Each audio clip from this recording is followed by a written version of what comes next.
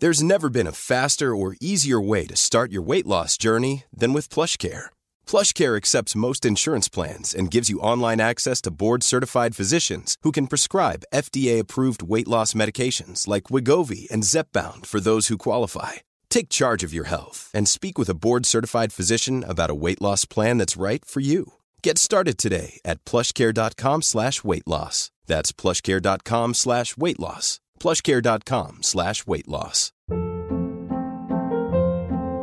Hold up. What was that? Boring. No flavor. That was as bad as those leftovers you ate all week. Keke Palmer here. And it's time to say hello to something fresh and guilt-free. Hello Fresh. Jazz up dinner with pecan-crusted chicken or garlic butter shrimp scampi. Now that's music to my mouth. Hello Fresh. Let's get this dinner party started. Discover all the delicious possibilities at HelloFresh.com.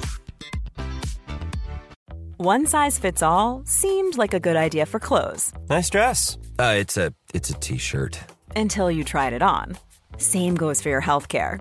That's why United Healthcare offers a variety of flexible, budget-friendly coverage for medical, vision, dental, and more. So whether you're between jobs, coming off a parent's plan, or even missed open enrollment, you can find the plan that fits you best. Find out more about United Healthcare coverage at uh1.com. That's uh1.com.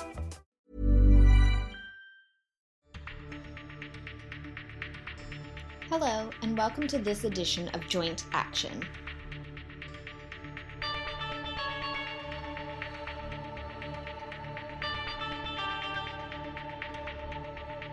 This podcast is dedicated to all those out there who have osteoarthritis.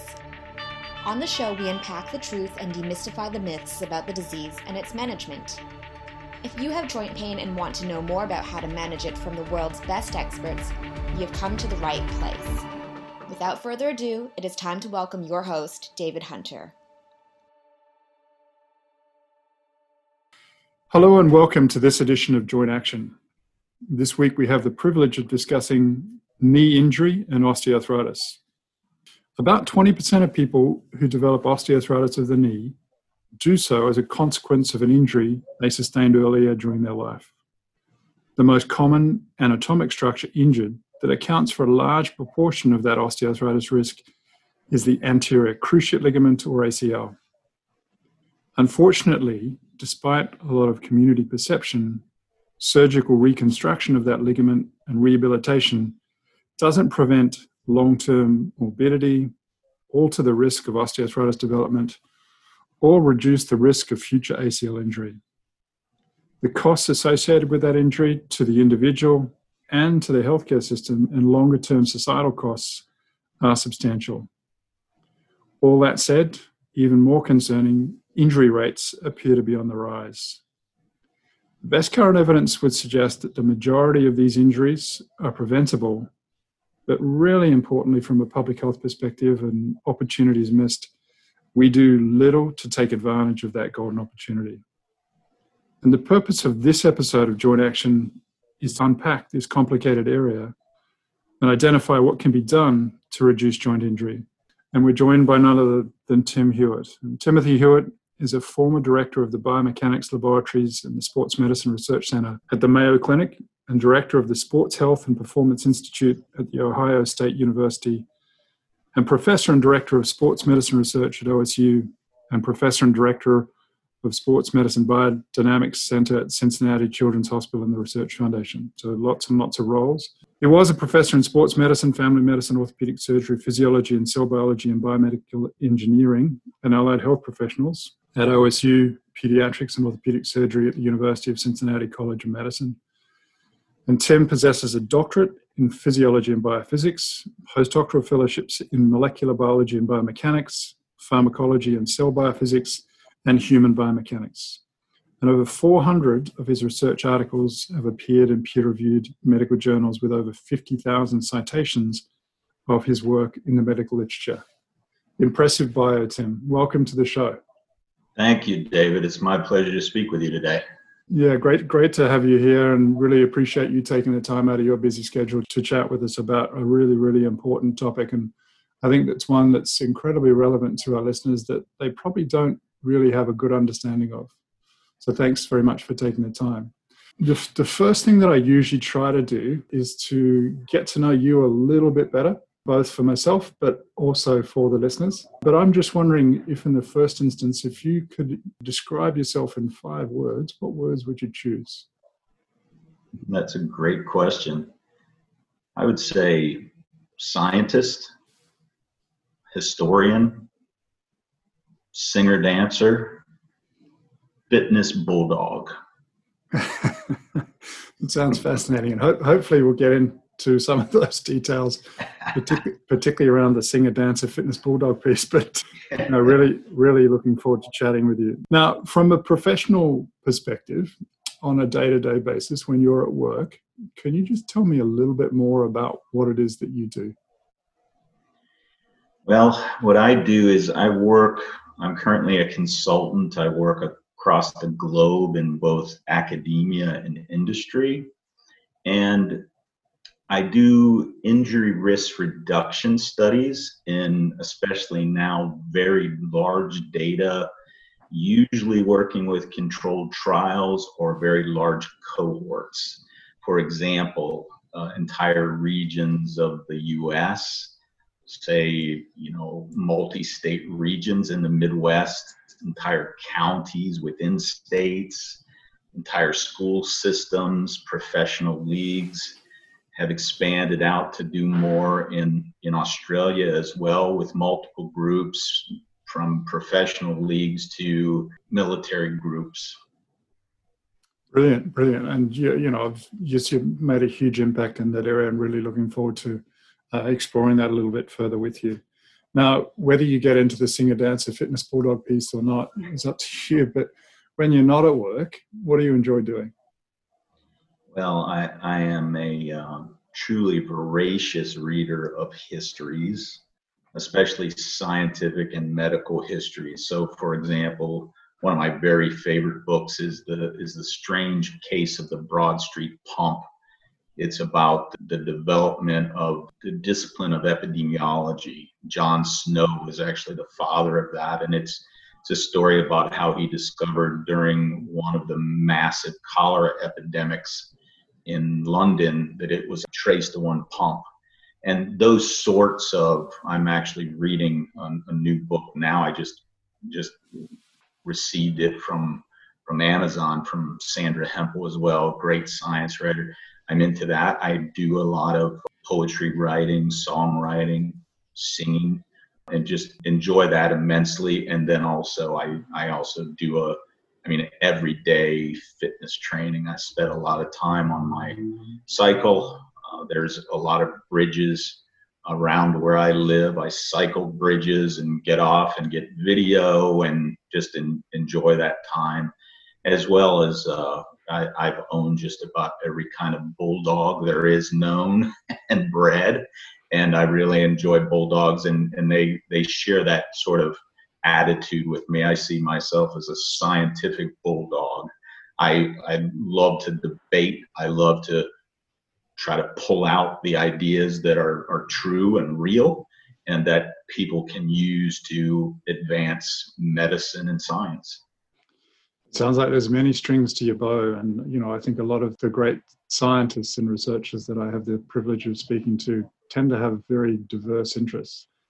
And really interested in your interest in scientific history, and that from an epidemiologic perspective, what you just read sounds incredibly relevant to the importance of public health and its control of epidemics such as what we're going through. I really cannot recommend that book more highly. I've read the book 3 times. I enjoyed it so much, and again, it's Sandra Hempel and the Strange Case of the Broad Street Pump. And it's really a great story about John Snow, the father of epidemiology. So suggest that reading to your listeners very highly.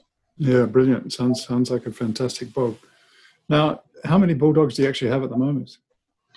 Just one bulldog and a cat, actually. And the bulldog and the cat have this love-hate relationship. And I see in their back and forth a good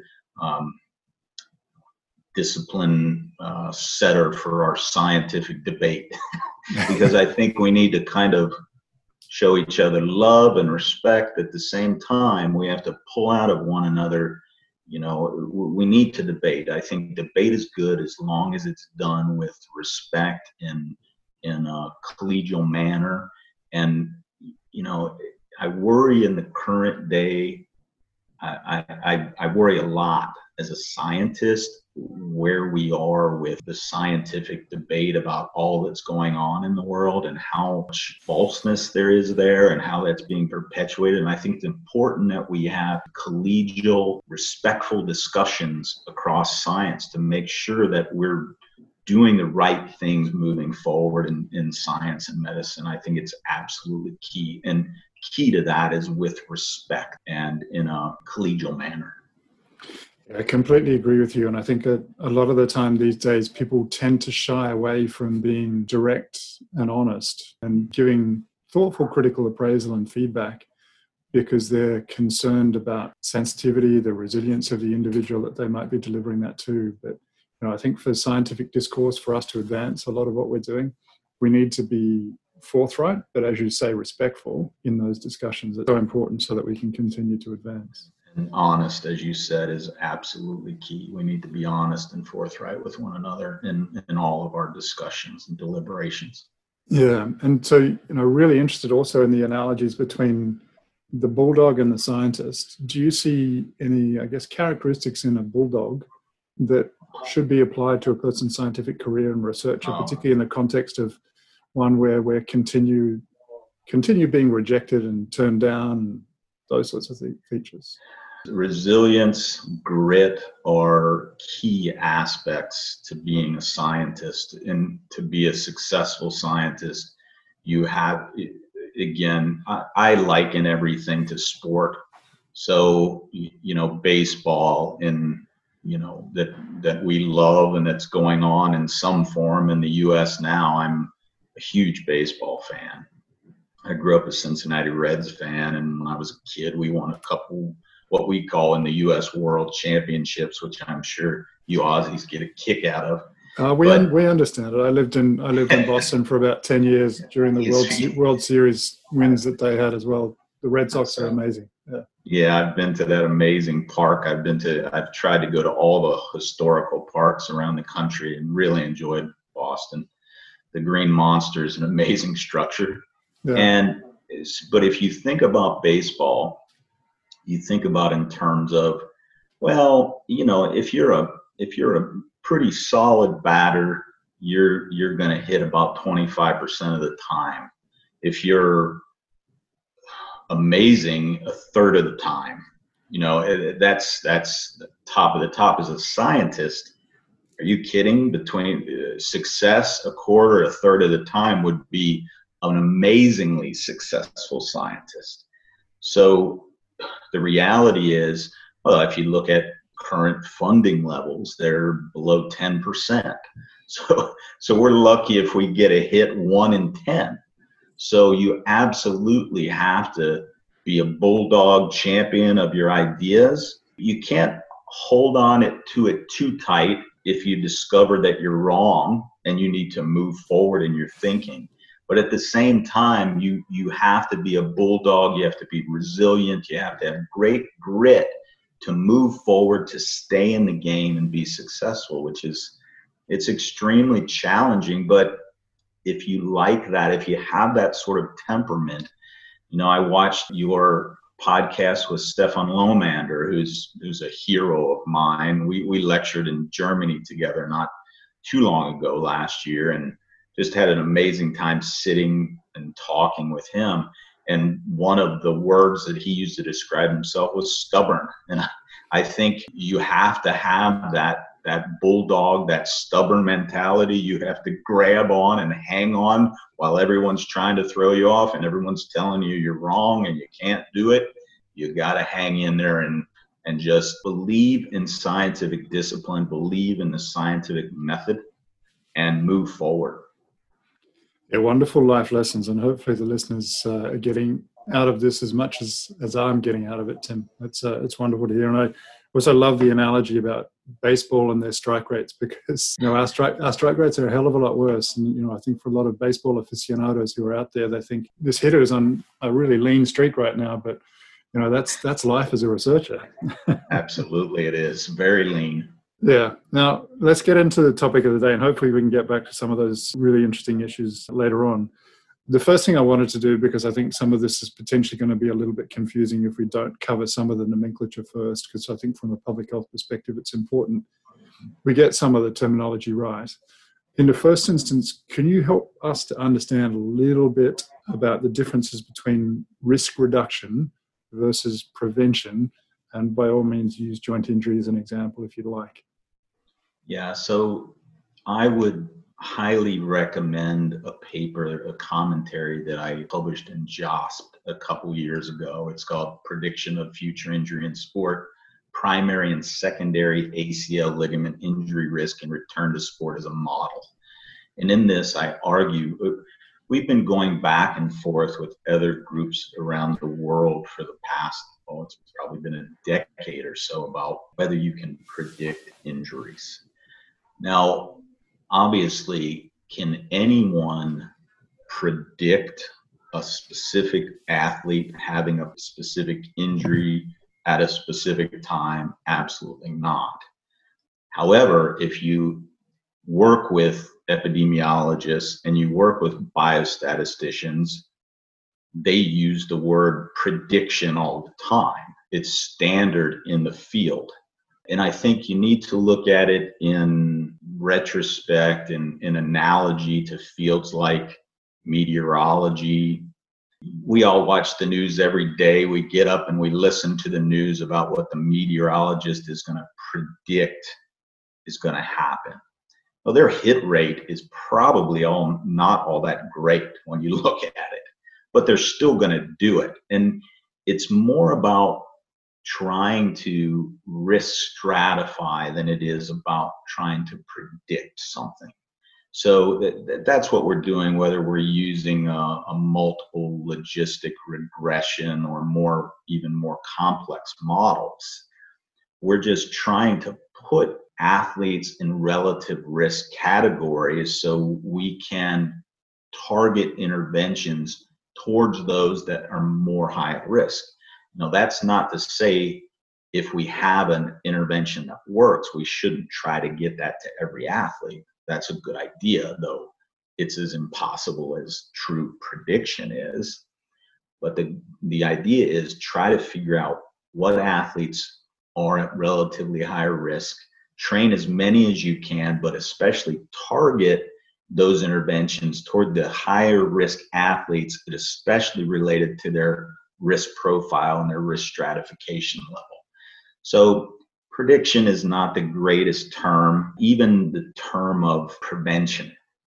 So if you think of what I tell people is this is semantics, it is, but it's more than that. It's important delineation. So for example, if you say I can prevent something, if it's injury prevention, that means you have to go back and you have to be able to predict. Therefore, if you say I can't predict, I certainly can't prevent. So I tend to use the terms, instead of prevention, risk reduction, because that's actually what we're trying to do. And we're trying to do it across groups, not in specific athletes, but we're trying to, for instead of prediction, risk stratification, put athletes in relative risk categories, and then for instead of prevention, risk reduction across all those categories, reduce relative risk of an injury. Brilliant. So I think that's really very helpful, because I think a lot of what we're going to talk about, we're going to be using terms like that. So I think it's incredibly important the listeners have a sense of what we mean by that. Now, the knee is an incredibly complex structure which involves lots and lots of different anatomic features. I'm just wondering if you could just give us a 30-second brief discussion of what you think the main structures are that are of relevant to today's discussion. I like to use my fist-to-fist analogy here. So this is the bottom obviously is my tibia. This is my femur. These are the medial and lateral condyles coming into contact with one another. The big structures across the joint are obviously the anterior cruciate ligament, which could be modeled like this, although that's not the most polite way to do it. Bringing the ACL from front to back across the middle of the joint. The ACL, by the way, is proportional to the size of your pinky on your hand.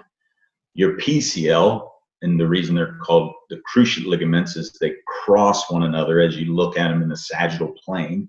And the thumb is proportional to the size of your PCL. Actually, it's bigger, thicker, stronger ligament.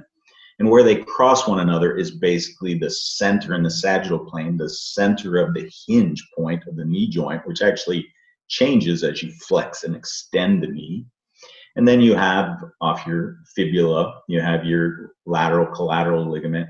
On the medial side, your medial collateral ligament. Those are the four main ligaments of the knee. You have your medial meniscus, your lateral meniscus, which are the main shock absorbers of the knee. And then on the surfaces of the articulating surfaces of the tibia and the femur with the menisci, you have the articular cartilage. And those are the main structures that we're concerned with and that we'll talk about in our discussion today. Superb. Now, this is again, I guess, extending a little bit from the stratification concept that you were talking about before. But when we're thinking about the population of people who are at risk for injuring an anterior cruciate ligament, for example, what factors intrinsic to that individual, but also extrinsic to that individual, play a role in determining whether they're likely at risk of rupturing their cruciate ligament? Those are good questions, and we've been after this since the early 90s, these questions, and they're so more than 25 years. Things like body mass. Body mass is almost always a predictor in all of our models. Bone length is usually a predictor. The bigger, the taller a person is, the longer their femur and tibia are, the greater at risk they are. But then if we look at more modifiable factors, what we see in our analyses is we see the knee abduction moment. So that's the torque tending to push the knee into that dynamic valgus position. And that angle the knee reaches tends to be a pretty good predictor on its own. High ground reaction forces, so landing especially with a flat foot and landing very quickly without a lot of turn in the foot across the surface. And then differences in relative knee moments in the sagittal plane, sagittal flexion extension moments, the relative activation of the hamstrings and the glutes, which are agonists and helpers to the ACL, versus the front of the joint, the quadriceps.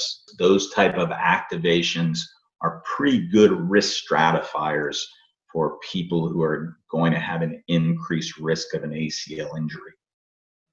Yeah, I guess extending from that a little bit further, and particularly thinking about traction forces in the foot and extrinsic factors to that individual that potentially could play a role, we hear occasionally talk about the surface that sports are played on, the shoes that people wear.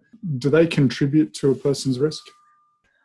So we actually, one of the first early studies we did, we tried to figure out, we thought early on that the early AstroTurfs, which were those really plastic turfs, put an individual at risk.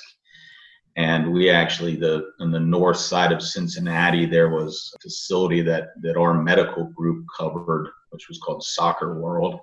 And they had an equal number of AstroTurf and natural grass surfaces. And they also had recreational teams that were co-ed, they were half male, half female, and also the games were always exactly an hour long. So it was really easy to track. So in epidemiology, it's relatively easy to get the numerator, which is the number of injuries. What's really difficult for good epidemiology is getting the denominator. In this situation, it was really easy because we knew the exact minutes everyone played, and we had athletic trainers on all the fields recording everything. Our hypothesis in this study was that there was going to be higher risk of an ACL tear on AstroTurf than there was on natural grass. When we ran the numbers, there was no difference. When we looked at it though, so the neat thing about this data, and this is an important point I'd like to make in this discussion. Serendipity in science is one of the coolest things that can ever happen to you. And it's happened to me like 3 times over my career. This was interesting because basically what this data showed was the teams had to be equal, male and female. And what really jumped out of that data set was that females were 6.12 times more likely to tear their ACL regardless of surface. We had absolutely no hypothesis. And that's the other great thing about serendipity in science, is because hypothesis generation, the scientific method, is crucial to move our understanding of science and medicine forward, but it also biases our thinking. As soon as you develop a hypothesis, you're going to be your bulldog. You're going to want to hold on to that hypothesis and that theory. That didn't work out. We looked across the data set and what hit us in the face. Now, we thought, wow, this is something absolutely brand new. No one's ever known anything like this before. And that's another cool thing that I love about science, is that, having that knowledge in your mind and in your hand to say, wow, we're the first to ever know this. Very often, or most often, you're wrong. So what we did is look around and found in this the Journal of the Southern Orthopedic Association, we found this study that showed that in the Pacific 10, those are the schools out along the Pacific coast of the U.S., this is in basketball, versus the Big 10, which is the schools where I am across the Midwest, they showed that females were actually 6.2 times more likely to tear their ACLs in basketball. And just mind-blowing. And I got to know the authors of that study, and we're long-term friends ever since. Terry Malone is a great guy. He was the first author of that study, and I called him up and I said, this is crazy. We found this. And he said, no one was interested in this. It wasn't sort of politically correct at the time, and we couldn't get it published anywhere. Well, we ended up publishing that in AJSM, and then that started us on this long series of studies trying to figure out what the predictive factors for this problem were and what the possible interventions targeted to those predictive factors were. So that's it. The other point I want to make in this study is your ideas are probably not novel. Look back, and especially, in all of science, but especially in sports medicine literature, people tend to ignore what's come before, what people have done 25, 30 years ago. For example, with the women's, the AFLW, everyone's saying, well, look at, we're seeing all these problems. We're going to come up with interventions, and no one's looked at the role of sex hormones before. People looked at that 25 years ago. We put out consensus statements on that in the 90s. So for young scientists, you have to go back and you have to learn and know the literature, because you don't want to start from scratch again. It doesn't make sense. So the other important point is consilience of data, where all the data sets come together. So if we had stood on our own and said, look, we found females 6.2 times more likely, the political correct police would say, no, you can't say women are different than men. There's all kinds of it. You certainly can't bring hormones into this. But when you bring multiple points of evidence together that are highly consilient, you know those to be true. And then we went on, got that published in American Journal of Sports Medicine, and got many, many grants for the next 25 years from the National Institutes of Health studying these issues. So serendipity in science, consilience of data sets, going back and understanding the prior literature, what's already been done, so that you can build upon that. Those are all crucial points. Yeah, so many important lessons there. And I think particularly paying attention to the history and the literature, it's so wealthy, and so many people have done great work before, and we really need to pay a lot more attention to it, because there's some wonderful knowledge that's already been out there. Now, you started touching upon it, and it's probably a good way to get into it. But what are the modifiable neuromuscular risk factors that put a person at risk, and how might someone identify those imbalances? So basically what we did is when we started doing these studies, publishing them in the early, mid, late 90s, all through the 90s, we started to look for especially modifiable predictors of risk. And I would say published a paper in IJSPT where we really discussed this in detail. It's a good paper. It's called Understanding and Preventing ACL Injuries, Current Biomechanical and Epidemiologic Considerations. So I do what I call biomechanical epidemiologic research. So this takes large populations. It takes large teams of people to do it. It takes a lot of funding to do it because basically what we're doing is biomechanically testing thousands and thousands of athletes, letting them go out and play and following them epidemiologically over time. And basically what we found in this situation was what we term 4 neuromuscular dominance patterns. The first one we call ligament dominance, and we can discuss more of what these mean. The second is what we call quadriceps dominance. The third we call leg dominance, and the fourth we call trunk dominance. And what you can actually monitor athletes, do simple tests, and pick up these dominance patterns. Do you want to just expand a little bit on each of those dominance factors that you spoke about? And if possible, just touch upon screening tests or other methods that a person might use to identify whether they do have that or not. I can do that. So ligament dominance, what we mean by that, I actually went back into a paper that was in JBJS in the 1970s that Jimmy Andrews wrote, and he used this term ligament dominance.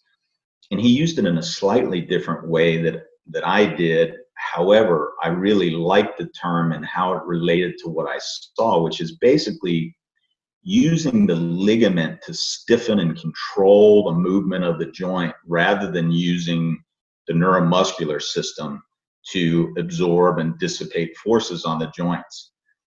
Yes, the ligament does control movement of the tibia versus the femur, but it's not really designed, especially in the frontal plane, to absorb and dissipate the forces that you hit the body with. So, for example, when you're just walking, you're hitting the ground and the ground is hitting you back just during walking with around 2 or 3 times body mass. So, for example, I weigh 100 kilos. I'm hitting the ground and the ground is hitting me back with 200 to 300 kilos of force. My ACL is only able to resist in the range of 150, 200 kilos of force. So I'm already, even just with walking, if I allow all the force to go to my ACL, there's enough force there to rupture the ligament. So you have to use your neuromotor system, especially those big muscles of the lower extremity, especially the glutes, the hamstrings, the quads, to absorb and dissipate force instead of allowing that force to go in the ligament, and especially the forces in the frontal plane, because the big muscles around the joint, the quads, the hammies, the glutes, they aren't as well designed to control forces in the frontal and absorb those forces. So that's what we call ligament dominance, using the ligament to absorb and dissipate force rather than the musculature. The second is pattern we call quadriceps dominance. And what I mean by that is overuse of the quadriceps to stabilize and stiffen the joint. So the quadriceps is a big, strong, great muscle. The problem is with the knee in less than 45 degrees flexion, the quadriceps is an antagonist to the ACL. The ACL is trying to hold the tibia from moving forward relative to the femur, and the quadriceps is pulling the tibia forward relative to the femur. So you have to have good co-activation. You have to be able to turn on your posterior chain musculature. And a lot of people don't activate their hamstrings and glutes in a way, especially during landing and cutting, that optimally pulls that tibia back and takes stress and strain off of the anterior cruciate ligament. That's what I mean by quadriceps dominance. Leg dominance is, it's a little different than normal, what we call dominance patterns, whether you're left-handed or right-handed, left foot or right foot. Although they can be related to one another, they're different. What it is large asymmetries in one leg versus the other in force dissipation, for example. And that creates, these asymmetries are always, especially force asymmetries, are really good predictors or stratifiers of future injury risk. Finally, trunk dominance. What trunk dominance is if you watch an athlete move and he or she, with their movement, with a cut or with a landing, they get a lot of, especially frontal plane trunkal motion. That's problematic because at the core, about the umbilicus and behind it is your center of mass. And when you move that center of mass around a lot, especially in the frontal plane, ground reaction force that's reacting from the ground where your foot strikes to your center of mass, if that kid goes lateral to the hip and the knee, they collapse the hip and the knee in that predictive dynamic valgus posture that strains the ACL in the frontal plane. And that's what I mean by trunk dominance. Now, what we do is just a simple test. I started doing this after those early discoveries, differences in females versus males. We came into the laboratory and we tried to get a test that gave us performance measure, power measurement, coordination measurement, and we came up with a drop vertical jump test. And basically, we needed something that we could do in the laboratory, but also translate out onto the court and onto the field. So we do off of a 1 foot high or 30 centimeters. Actually, what I used to do, funny story, I was out at a school and I wanted to test and I was looking for something of the heights that we used in our metal boxes, and I found milk cartons, plastic milk cartons, were exactly the height I want, exactly a foot, 30.5 centimeters, put one under each foot, and we do our drop vertical jump test and take video. So what you can use that for is you get this idea of these athletes that allow a lot of frontal plane collapse of the hip and the knee, that they land flat-footed, they don't roll their foot, that they tend to be very straight-legged, which increases ground reaction force, and that's quad dominance because they're extending that joint. And you can also get at, with some simple tests of strength, for example, relative activation of posterior versus anterior chain musculature. And also during that drop vertical jump test, you can monitor the amount of frontal trunk plane movement. Now, we've done this in multiple studies. And for this series, I would highly suggest you look at our paper that we published relatively recently in 2018. This was with Wendy Hurd and Kate Webster, where we call it our 5 Facts Max paper. So the idea there is, you don't want to get caught up in too many factors. You want to pull out those that are important. And usually in most of our models, we pull out about 4 factors. Most of our predictive models are no more than 5. And with the kind of idea that, well, if you have a factor that's going to be relatively predictive or good at risk stratification, it's going to have an R level of correlation value of at least 0.4, maybe a little higher, plus, hopefully much higher, but at least 0.4, which means you're going to want it to account for at least 20% of the variability in your model. So if you say a good factor is going to have an R squared value of at least 0.2, you don't really need more than 5 factors. So we published that in the AMSSM's journal, the Clinical Journal of Sports Medicine, just a year and a half, 2 years ago. And we call it our 5 Facts Max paper. And so that's a series of simple approaches that you can use to get at with a simple box vertical jump test and some frontal versus posterior chain strength or muscular activation. That together can give you some pretty good models for risk stratification of athletes. That's great information, Tim. And, obviously, in addition to the paper, is there any graphic resource, like a video or something that depicts those common factors that you would recommend? Oh yes. I've been working hard on it. I just started about a week ago as my YouTube channel. And as you could say, if you follow me on Twitter, I've been pumping that out like crazy. I'm a bit of a insomniac. And so when I can't sleep, I go play, and I've got I've got over 50 videos on there now, with more coming. So basically, if you look on YouTube and you look for Tim or Timothy Hewitt, PhD, you can find my site, and there's tons of resources showing drop, vertical jump, and going through explanations and very visual cueing of what we're talking about.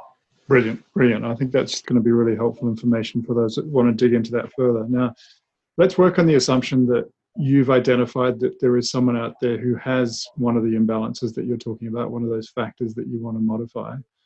What is there that we can do that would be recommended to someone to address those imbalances? So there's very well published research on this. Interventions that are directly targeted to those four imbalances I talked about reduce risk of all ACL tears by 50%, and reduce the risk of a non-contact, which should be the modifiable, the ones that are actually changeable, by 2/3. And we actually published a paper in 1999 that showed that in a large cohort study. And then Kate Webster and I published just last year a paper in Journal of Orthopedic Research where we did a meta-analysis of all the existing meta-analyses in the literature. There are about 15 now, more, and basically demonstrate that same exact number. You can reduce overall risk by 50% and non-contact ACL risk by 2/3. And this is really clear. It's one of the talk about consilience of data. It's amazingly consilient in the findings. In the field of sports medicine, I don't know that anything has been shown to be as unequivocal as that we can reduce that relative risk of an ACL tear. And this goes, again, the first study published back in the late 90s. It's so important, and it's really, really valuable information that we get out there. And I guess just to reiterate that most of the injuries are non-contact injuries, and it's really about the way a person, 80%. the way a person lands. And again, just to stress that 2/3 of those are eminently preventable through these neuromuscular training programs. What are these training programs, Tim? What's involved in them? So the training programs are based primarily off of plyometric type exercises. So they teach control, core control. They teach rapid acceleration to deceleration under movement patterns that use the neuromuscular system to absorb and dissipate force, drilled over and over again. Core control, trunk control. What they've shown, we published the first one 25 years ago in an AJSM paper in 1996, where we demonstrated these imbalances that I talked about are all decreased significantly with this type of training, and you can increase relative vertical jump height. So it's not only got that prevention aspect, but it also has a performance enhancement aspect as well. And again, if you want to look for videos, I'm uploading more all the time. I've got so many videos over the past 3 decades that I'm renewing and putting out there, so that I've used in my talks, but that haven't been out there publicly on my YouTube channel, Tim Hewitt. That's so important. And are there any, in addition to your YouTube channel, any particular training programs? Because I know there are some more generic ones that are out there and some more sports-specific ones. So we put out last year 3 different. So we started out, it was in the January in Journal of Athletic Training. We put out one called the Position Statement Prevention of Anterior Cruciate Ligament Injury. That's a 42-page monster that summarizes all the data and what ingredients of a injury reduction program work. Then we worked with JOSP. That was a clinical practice guideline that we published in last summer, and that's a really great resource because it has videos, multiple different preventative exercises as an addendum to that paper. that was, again, through the American Physical Therapy Association. And then also early in that year, we published that meta of metas that summarizes what programs work and why. What I might do is grab some of those references that you're just referring to there, Tim, and include them in the show notes so that for those that want to dig into a little bit further, they can access those more simply. Now, you've explained it really well. So the risk reduction is definitely possible. Why is this not more widely known? Why is this not widely disseminated? Why aren't people out there at grassroots sporting levels doing this? Injury prevention, or the better term, injury reduction, is not necessarily sexy. It's hard to get buy-in by coaches because coaches tend to be some of the most underpaid and overworked and time-absorbed people on the planet. So there's time issues, there's compliance, getting the teams to comply with it. And then once you get a team involved, adherence by athletes, it has to be something that they want to do. So very often you need to do things like sell performance aspects of it. We published a couple papers. These were by Sugimoto in American Journal of Athletic Training, that basically coaches don't really buy into this. Basically what we show is if it's presented to an athlete, they're pretty adherent. Their adherence rate is over 2/3, but under 1/3 of coaches are compliant with giving the athletes the training. So that's a big challenge with it. So multiple of these issues, but I think dissemination is absolutely key. That's one of the reasons I'm doing this with you today. I try to that's why I spend so much time with social media, because dissemination is such a key aspect of it, but also issues like compliance, adherence, selling it as a performance enhancement tool rather than just, rather than just risk reduction. The ACL risk reduction guy, when do they call me in there? Well, I can tell you, in small town Illinois, the coach had 6 girls on his high school basketball team in a season rupture their ACLs. That's when they call me in. And basically we worked with them. They didn't have any ACLs over the next 3 years. In the 3rd year, they won a state championship in basketball, which helps sell that, because you're also going to make these athletes, what we're doing, better neuromotor control, ameliorating these ligament dominance, leg dominance, trunk dominance, quad dominance issues that we're talking about, makes them more athletic, makes them a better athlete. So you're going to get that performance aspect, and I think we have to sell that more to people.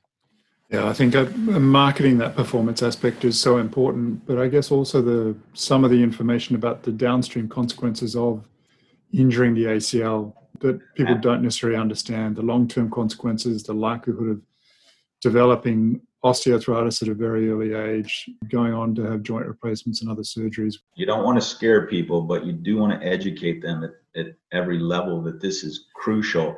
And again, the people when it's happened to their kids, very often is the one that call us are coaches that have had multiple ACL injuries, which is a big problem. Because once you've had one ACL injury, your risk of having another is quite high. Yeah, and I think the common community perception is that if you have that injury and you have that reconstructed, then you're fine. What do you want to say about that, Tim? And what's the recurrent risk of another injury, and when does that tend to occur? So what we did is we've done these large prospective cohort studies in entire county school systems. And basically what we started following these kids after they were reconstructed and they went back to sport again. And basically what we showed in these biomechanical epidemiologic studies is their risk of a second tear is somewhere between 1/4 and 1/3. It's huge. And this is really problematic. And going through that one time is very difficult. Going through that twice at Cincinnati Children's Hospital, in my lab at one time, we had 6 researchers in our group who had 2 ACL tears and 2 ACL reconstructions. Once it's happened to you that second time, it not only gets your body, it gets into your head, and you want to figure out how to stop that from ever happening to you again, but also to anyone else, just because it's the second time around is really devastating. And the long-term consequences are huge. We just had accepted into Clinical Journal of Sports Medicine a paper, another umbrella analysis or meta of meta-analyses, where we show that, well, multiple things. Number one, your risk of osteoarthritis is 6, 7 times, 8 times higher than someone who hasn't had an ACL injury. It's huge.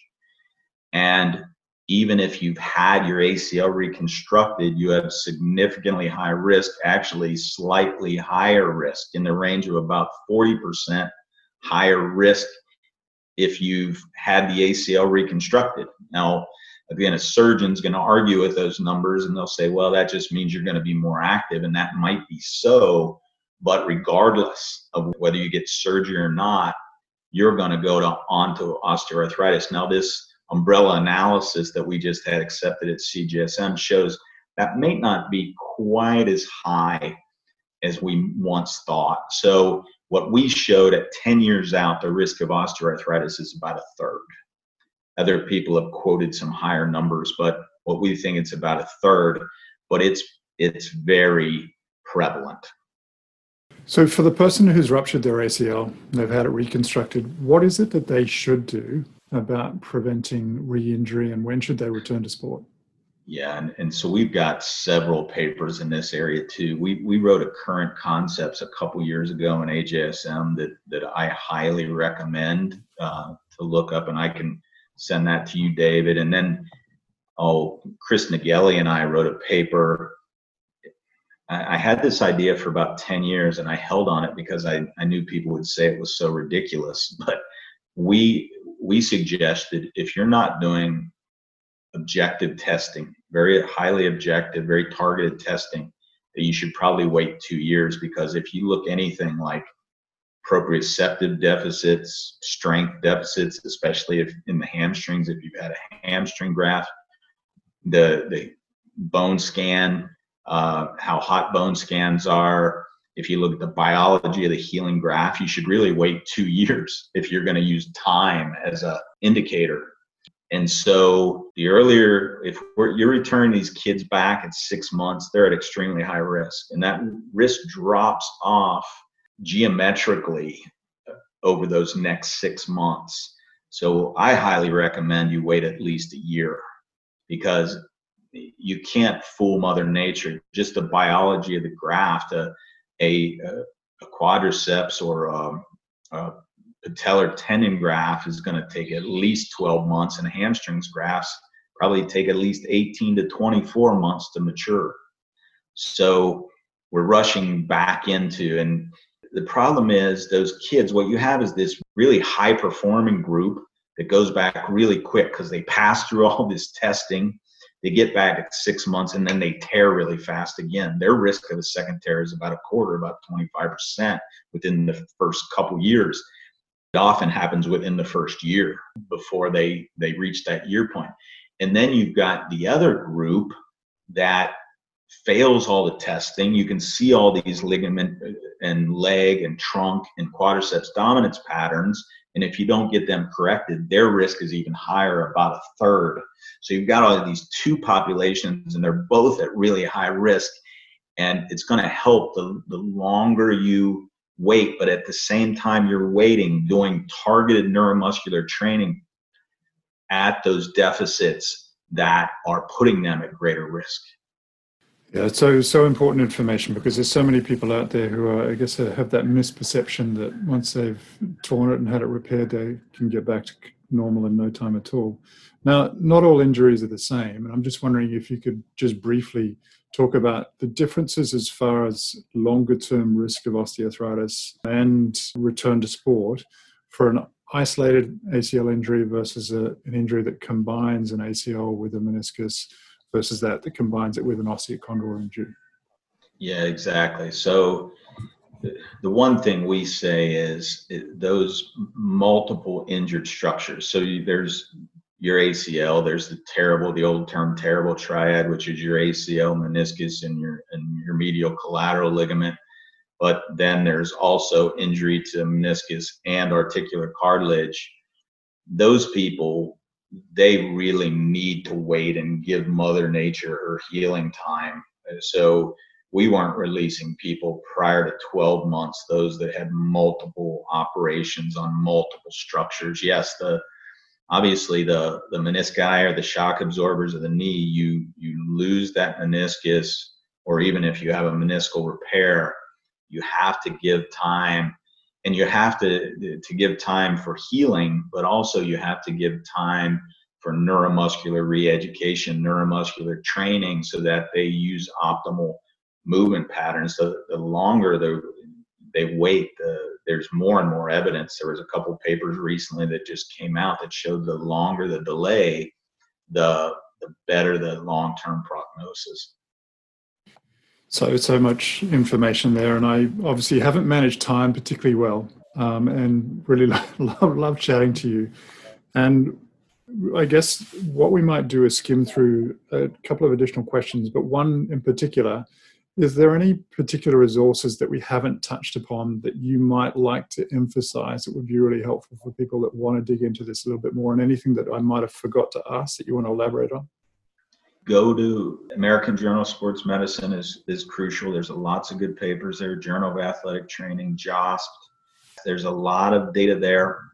There's all of the places. Cincinnati Children's Hospital, where I worked for 20 years, the website there has a lot of great information. Ohio State University, Mayo Clinic. We built websites at all those places that really give a lot of great information. But APTA, the National Athletic Trainers Association, those are all important ones. But please take a look at my YouTube, Tim Hewitt, my Twitter. I spend a lot of time with this on Twitter, which the main one is Hewitt1Tim, but there's also Timothy Hewitt1. So yeah, a lot of it, I try to put out as much of that as I can to disseminate this, but those other websites are also very useful. Yeah, that's superb, and I think a lot of people will get a lot of meaning out of that. Now, I'm just going to skip through a couple of additional questions because I'm really intrigued and have loved chatting to you about this, but why do you do what you do? What motivates you? I love discovery. I love investigating something. I really love experimental design. Experimental design is like future prediction. So what you're trying to do is you're trying to figure out what's going to go wrong in your study. And I guess besides a bulldog, I'm maybe a bit of a pessimistic bulldog. I'm good at figuring out everything that can possibly go wrong. And that's what you design your study around, right? That's what randomized controlled trials are about. And then, at that time of discovery, I find it so exciting because this idea that I had just this pure and absolute love of science and discovery, and being able to, hold that unique knowledge, especially since it takes a year or 2 years to get it out there and get it published. It's just a perfect fit for my passions and my skill set, and I think it's useful to other people. I think it can make a difference. That's what I love about it. That's what motivates me. Are there any messages that you might like to leave us in closing that I think would be really valuable for our listening community? I'd say if any message, especially related to those with osteoarthritis or risk for it, keep moving. And I tell this, I have a 92-year-old mother who's highly active, and I tell her every day, keep moving. When she started developing knee osteoarthritis, we bought her a trampoline. When she couldn't ride her regular bike anymore, we bought her a tri-bike. And I have 6 sisters, we all work together and we go in shifts to keep her moving. I think osteoarthritis tends to slow people down. You gotta keep moving, hopefully at that same level, as close to that same level as where you were before.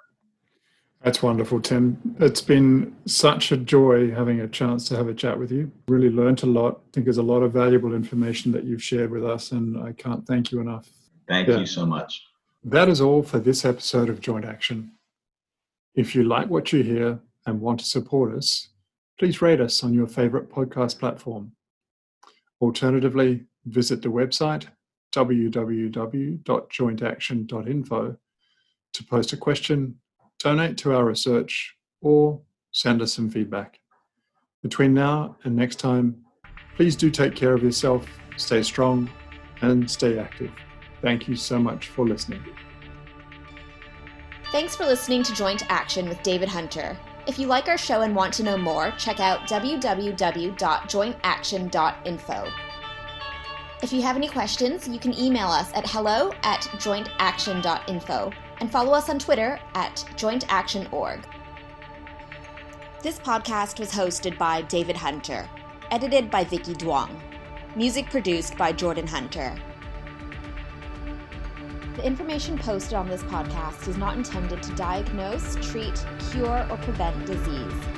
Anyone seeking medical advice should consult a health professional.